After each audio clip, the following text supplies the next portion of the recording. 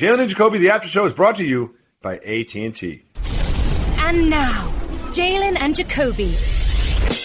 Welcome to the Jalen and Jacoby after show presented by State Farm. After watching these films, I'm still reeling. I feel like I teleported back in time and got to watch Michael Jeffrey Jordan just like when I was a teenager and when I was a young man. Jalen, I was watching these games from home, but you were up close and personal, wearing the Pacers uniform, playing this very team. This documentary is focused on. What was your relationship with this team on the floor? We played them 11 times. Overall, they were 6-5. Each team won on its home floor, culminating in Game 7 of the Eastern Conference Finals. I got suspended one of those games because I took 2 steps off the bench, looked 75 feet down to the other bench, where future Hall of Famer Reggie Miller was tangled up amongst the players and their staff. So I was just trying to make sure our best player was good. And so I wasn't like on the marquee or anything. I was a bug on the windshield. It was MJ. It was Pip. It was Rodman, former bad boy, now joined the Bulls. As you see, it was Phil Jackson. Like, they represented all of the greatest of the great things that happen on and off the floor. So to play against them and have a chance to beat them and to be winning by double figures in Game 7 and come up short, man, would you look at life different if Michael Jordan had 5 rings and I had 1? Will he still be the GOAT? I think he would still be the GOAT, but I think your life would be dramatically different, and I would be concerned that you would not be right here with me recapping this great documentary. And one of my favorite things about this is it really just teleported me back in time. And we all have such fond memories of this team and this player, but there's certain things that this documentary does to fill in the gaps in those memories. And one thing that I found really interesting was his time in North Carolina. When they mentioned that shot, we all remember the big shot that he took with 17 seconds left, by the way. That's probably not a great time to take that shot. That eventually won them. No. Yes. But it was James Worthy who was the best player on that team. Michael Jordan was not the best player on that team. It's little things like that this documentary reminds you of, that the sort of the age and the time might have washed away from your memory. What did this episode and these episodes bring back for you about that time? So I can give all of the best and most intelligent basketball points of all time. But I'm about to tell you why Michael Jordan, beyond points, rebounds, assists, beyond championship rings, and it started in college, why he's the number 1 brand ambassador of all time and the former player that's a majority owner and the GOAT to ever do it. Jacoby, when he got on the fast break and he did that cradle to the grave, he dropped that thing off in there and flushed the toilet, that changed the game. Dog, you playing basketball with your tongue out and you're doing something you could appreciate. How many kids you got? How many kids do you have? 3 children. Okay. So imagine somebody doing that with a basketball. That's something everybody can relate to. That's so mainstream. It's so ill. I absolutely loved it. And like, it was poetry in motion because, you know, the way he stretched out his legs, the power and the quickness and the explosiveness that he had, like, that's kind of what stands out to me. How he just looked like he was faster and more athletic than everybody. Jalen, he was. We really appreciate your insight. But it's time to get some more insight. Got to give the people time. Give people what they want. Listen, I know there's a lot going on in the world right now, and we are all inside quarantine shopping online. I just saw that AT&T started doing 2 things that were really helpful for those who want to buy a new phone or device online. They're offering fast, free, no-contact, safe delivery, and curbside pickup so that online shopping is simple and safe as possible. On top of that, they have a flexible return policy so you can shop at ease online. Right now, you can visit AT&T.com, ATT.com, to learn how to shop online from the safety of your home 24/7. 888-848-47. Subject to change. Restrictions apply. Obviously, Michael Jordan is someone that you can rely on, and there's nothing realer than someone you can rely on, whether you're relying on them to make the shot in the clutch or be there when you need it most. Jalen, during this era, when you were in Indiana, playing on the Pacers, facing these Bulls, who was a teammate of yours that you knew you could rely on? Easy. A gentleman that I affectionately call Killer, Reggie Miller. When we talk about all-time great shooters and clutch performers, his name has to be in the conversation. A tireless worker, did it in transition, caught threes off screens, was deadly. And so I have to say Reggie Miller must be in any conversation when you start talking about snipers. Well, he was obviously someone that you could rely on the court, and I've got someone in my life that I can rely on off the court, and so do all of us. With State Farm, you get a teammate that you can rely on. You get the real deal. When you want the real deal, like a good neighbor, State Farm is there.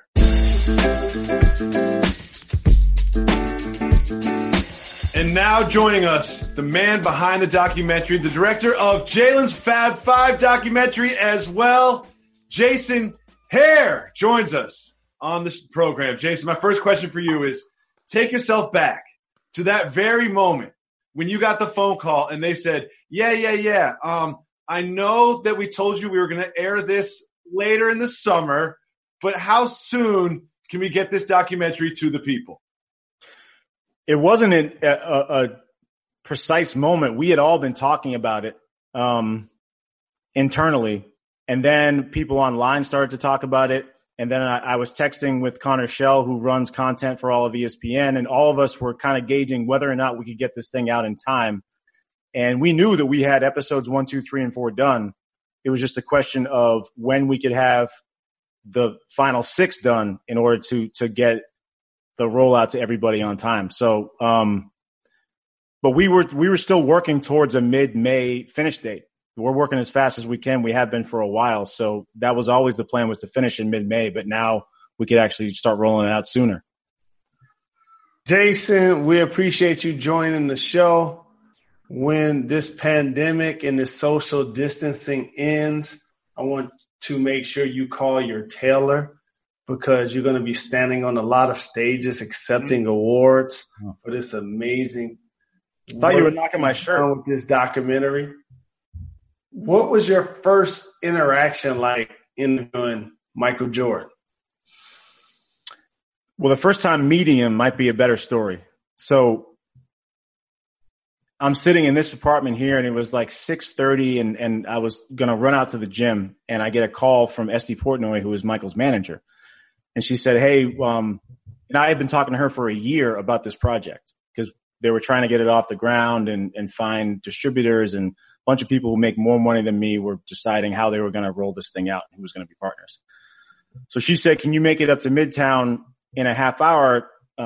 Michael wants to have a drink. So I changed out of my clothes, rushed up there, and I was thinking the whole way up, like, what do you order? What's the first drink you order with Michael Jordan? Like, do you order? So I told my brothers that night, it's like meeting Santa Claus. Like, you've heard of this person before. You've seen them in pictures, but it doesn't, like, they're not a real person. That's not a real thing. That's a statue. That's like if the Statue of Liberty, like, bent down and shook your hand. There he is. And you know him. He's got that charisma, and he immediately makes you feel welcome and relaxed. It wasn't until like 15 or 20 minutes in, and we were talking, I said to him, why do you want to do this? And he said, I don't. And I said, why not?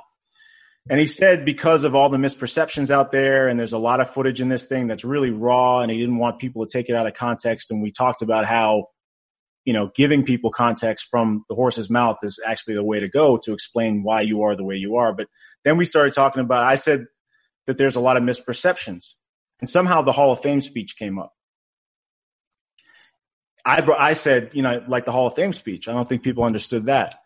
And he leaned forward. It was like it was in a movie, because we're in this dark lounge, and he leans forward, and this light comes over his face, and the glint of the light came off of his hoop earring.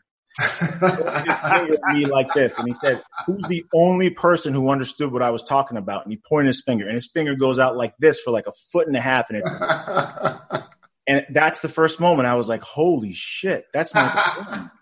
Like, oh my God.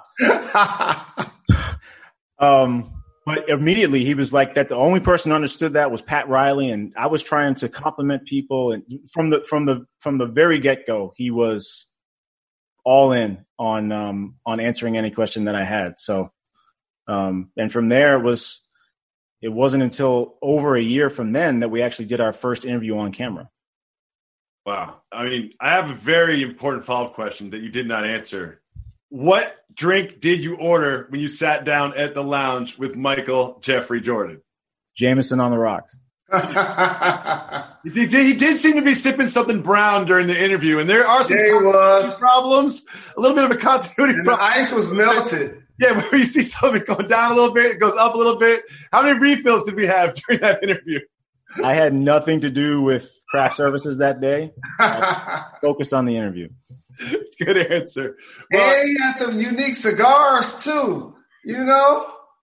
Long boy types. Yeah. He was taking a lot of heat about that off camera. Ahmad was off camera, came to the shoot that day because they just came from the golf course to that first interview. And Ahmad was like, you got to give him a real cigar or is he going to use that for the whole time? So correct. If you see Michael looking over his shoulder and kind of like smirking, it's at Ahmad. Well, I mean, first of all, I'm still reeling after watching just the very first episode of this 10-episode film. It really teleported me back to that era with the music and the footage and the clothes. And one thing I was really curious about the decisions that you made was around the world, the whole chronology, because obviously we're focused on that 97-98 season. And after the first 4 minutes, they've already won 5 titles. And you're like, wow, this really is going to focus in on that one season. And then we jump back to UNC after they took the trip to France. And you continue to sort of like use this back and forth style, which is very well graphically represented. How did you sort of attack this as not just the story of one season, but the story of a team, the story of his life, and how you would present that to the audience chronologically?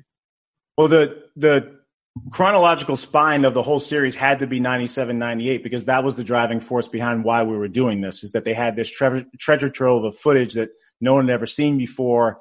It sat, in a basement somewhere at the NBA for 20 years. So that was why we were doing this in the first place. But with 10 hours, there's only so much you can say about one season or one person.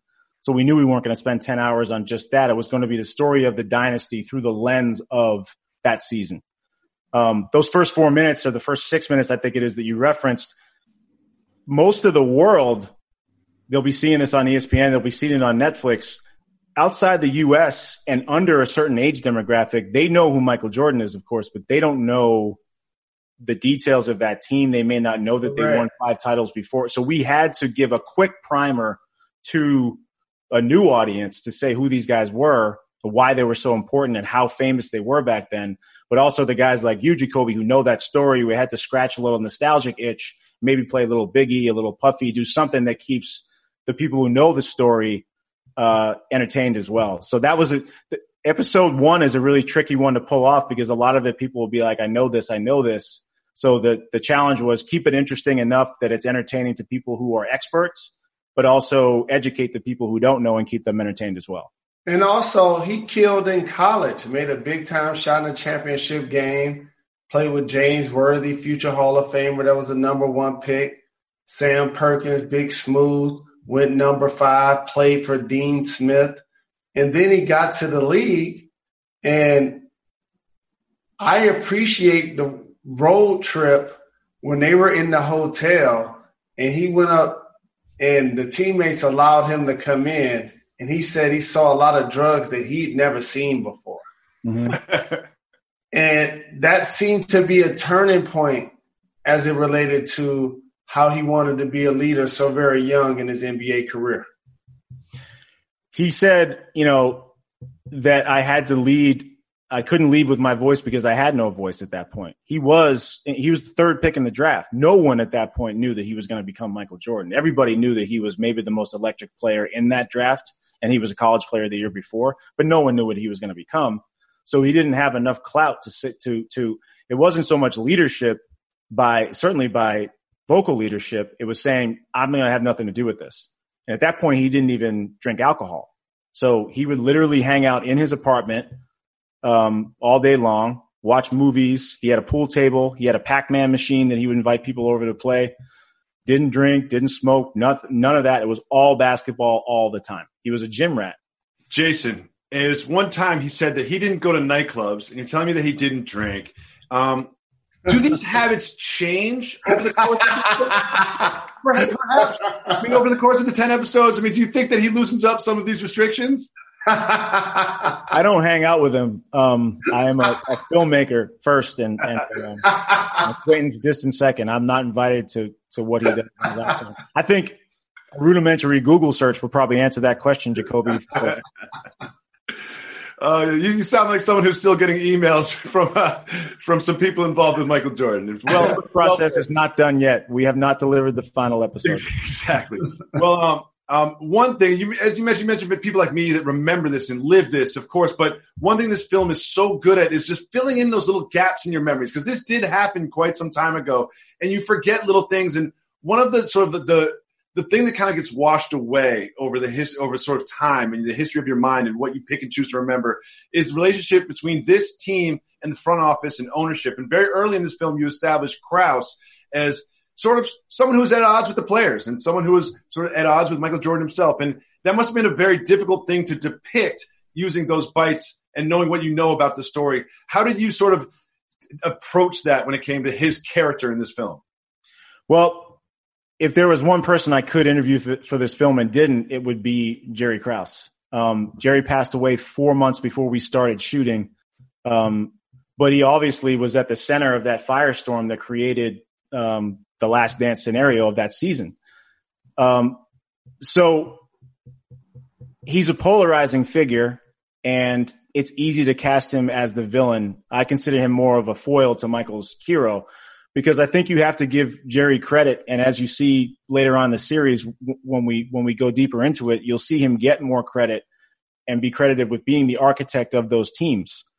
Jerry came after Michael Jordan, but everything you know about that Bulls dynasty besides Michael Jordan was put in place from a managerial perspective by Jerry Krause and Jerry Reinsdorf. So I felt I owed it to Jerry to tread lightly and to involve him, to have his voice in this doc as much as possible with archival footage. But we also had to depict accurately how much they villainized him in that locker room and what an object of ridicule he was, and how much Jerry had to endure from these guys who were, the cool kids, and they were going to pick on the guy who wanted to hang out with them all the time on the bus, which he literally did. So it was a delicate balance of giving Jerry some respect, but also telling the story in an accurate way. I really like how you did that, because uniquely playing against those teams and then later being traded to the Bulls by Jerry Krause, rest in peace, having a chance to spend time with him. It was really unfortunate that he couldn't allow the credit to happen on the court. Mm-hmm. With Phil, it just so happened to be all-time greatness happening. He left and won 5 more. So that wasn't a good decision. The Bulls letting MJ go. He should be in ownership initially with Chicago. Shouldn't have had to go to Washington to even play. Same with Scottie taking victory laps for not paying him. And Reinsdorf allowed him to do that. So it's really unfortunate. Did they feel regretful that it seemed like he's the one person that destroyed the largest dynasty in the history of NBA basketball? I didn't sense any lingering resentment. I think that in many respects, the ice has thawed over the years, which is one of many reasons why it's a good time to tell this story with enough distance and guys can be honest. And conversations have been had, I'm sure, behind closed doors for the last 20 years that has thawed that ice. But at the time, certainly there was a lot of resentment towards the front office and towards Jerry Krause's office in particular. You see Michael literally glance up and indicate that's when he's asked by the press what's going to be the most difficult part of the season. He looks up at Jerry's office. Correct. So Jerry was definitely the scapegoat for a lot of the tension that was in that locker room, but Phil Jackson wanted credit too. Michael Jordan is not as vocal about deserving credit because it's demonstrable when he's on the court that he deserves the credit for the Bulls dynasty. But there's a lot of people who had rightful claims to being the main reason why that team was what they were. But Jerry Krause, I mean, he gets booed at the end of episode 1 when he goes out to accept his 5th championship ring. Crazy. Saw that. It just seemed to be fun for the city of Chicago. Every story needs a hero and a villain. And he was a polarizing guy, and he certainly wasn't going to be cast as the hero to Michael's villain. So there was no place to go but down for Jerry, unfortunately. Well, you're watching the Jalen Jacoby After Show. We are presented by State Farm. And Jason, you mentioned this footage, this sort of unseen footage, this documented this one season. And I want to know what it's like for you as a filmmaker when you first get your hands on it. I imagine it's probably digitally, and you're kind of going through it, and you're seeing Michael Jordan and Scottie Pippen and Phil Jackson and these sort of legends, and you're just being a fly on the wall. What was that first feeling? Like, not even editing it, just getting your hands on it and seeing what kind of access you would have for this film. It was just a lot of wow moments when we were screening this stuff. We didn't even have an edit room yet. We were screening it in an office on our laptops. But there's a certain mystique, and I think Jalen can speak to this too, about guys from that era, because social media is so ubiquitous now. Everybody knows what a lot of these stars' backyards look like and kitchens look like. We know what the hallways and the locker rooms look like. We've seen these guys out of uniform, maybe more than in uniform. Back then, there wasn't that kind of access, and these kind of verite docs were not done back then. Credit Andy Thompson, who was Klay Thompson's uncle and Michael Thompson's brother, who works for the NBA, for having the idea to embed the crew, and credit Adam Silver for having the foresight to say, you know what, this is going to be a historic season. We need to document this for posterity. We'll do something with it someday. Well, now's that someday. And I think even watching Jordan Rodman on the lat pull down machine, something mundane, you look at it now and it's riveting because it's like, I've never seen Dennis Rodman outside of uniform or outside of a nightclub, to see him to see Michael pull up in his car, get out of his car and walk into a door. It sounds really mundane. And if you saw any of us doing it today, it would be boring. If you saw LeBron doing it today, it might not be exciting. But to see these guys off the court back then, it just felt like we had, something that no one had ever seen before. It was palpable that we had something that people were going to love. So it was exciting to say, all right, how can we organize this in the most entertaining way possible? After watching this film, and now that you've seen these episodes probably so much they make you sick because all you can see is the imperfection. But now you know that millions of people around the world have gotten to see it. It's finally out there in the world. Like, you've It's trending right now. It is trending. Millions of people right now have seen what you've obsessed over. Trending. Feel it. You can see it on social media. The response is insane. #1 trending everywhere. What is that feeling as a filmmaker, knowing that you've put so many years of work into this and now it's just out and done? At least episode 1. It's very gratifying to finally have, our team, not just me, but our entire team for the last close to 2.5 years has put their lives on hold to work nonstop on this doc. So to have it finally be out there is really exciting. It's really gratifying that people seem to be responding in a largely positive way. It's also a bit odd because we're still not done with it. Literally, we're editing. I'm editing in my apartment today. Our editors are editing all over the city in their apartments. We're still putting this together. So just the same as it's kind of odd to shoot and edit at the same time, it's odd to be airing and editing at the same time. But it's great. You know what? Especially now, it's a bleak time, man. Like, there's a dearth of programming out there, obviously, but there's also a dearth of connection. Sports bring that connection so much, whether you're sitting and high-fiving the stranger next to you you've never met before at a game, or whether you're interacting with people online, or you see someone wearing a hat of your favorite team, you give the guy a nod. We're missing that kind of connection now. And what better place to establish that connection than through sports and through everyone experiencing this story again. So it's a privilege for us to get it out there and to give people, I hope, just an hour or two of escape in an otherwise dark time. And also, we can never underestimate a lot of great projects have soundtracks. When you're on the elevator, sometimes you hear music. And Jason, it was so great to go down memory lane with the 90s music. So just make sure you acknowledge to everybody some of the tunes that they're going to get a chance to hear and why. I mean, what we tried to do is be as true to the actual year that we're flashing back to as possible with the music that we used.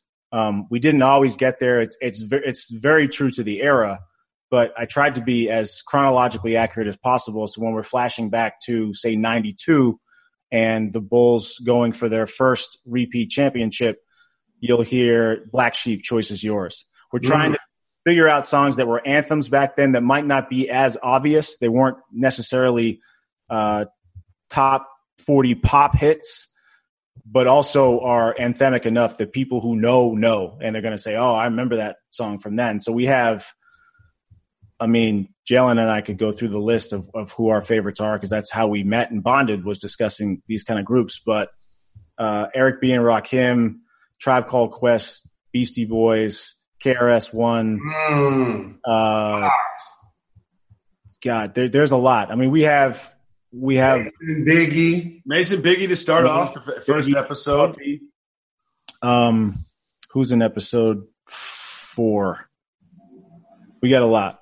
We haven't seen Naughty by Nature. I'm leaving them out. I have a really important question for you, Jason. It's a little philosophical. Now, when you are sort of given the responsibility of telling the story of someone who's such an icon, someone who is bigger than life on and off the floor, and then you have to build a relationship with them, what was it like working with Jalen Anthony Rose on the Fab Five documentary? Because, I mean, it's got to be hard. You know? It's got to be hard.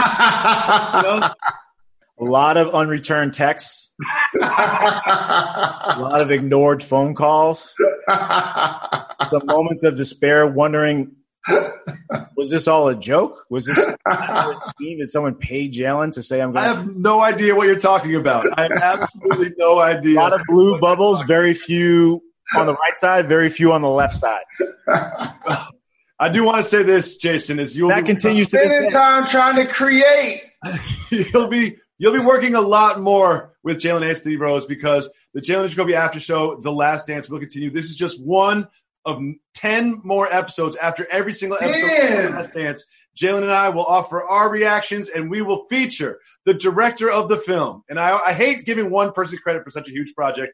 Obviously, the director of the film, but also the leader of a huge team of dozens and dozens and dozens of... Call you Taylor. About to be getting some awards. But every single episode, make sure you check for the Jalen and Jacoby After Show featuring director Jason Hare and potentially some special guests.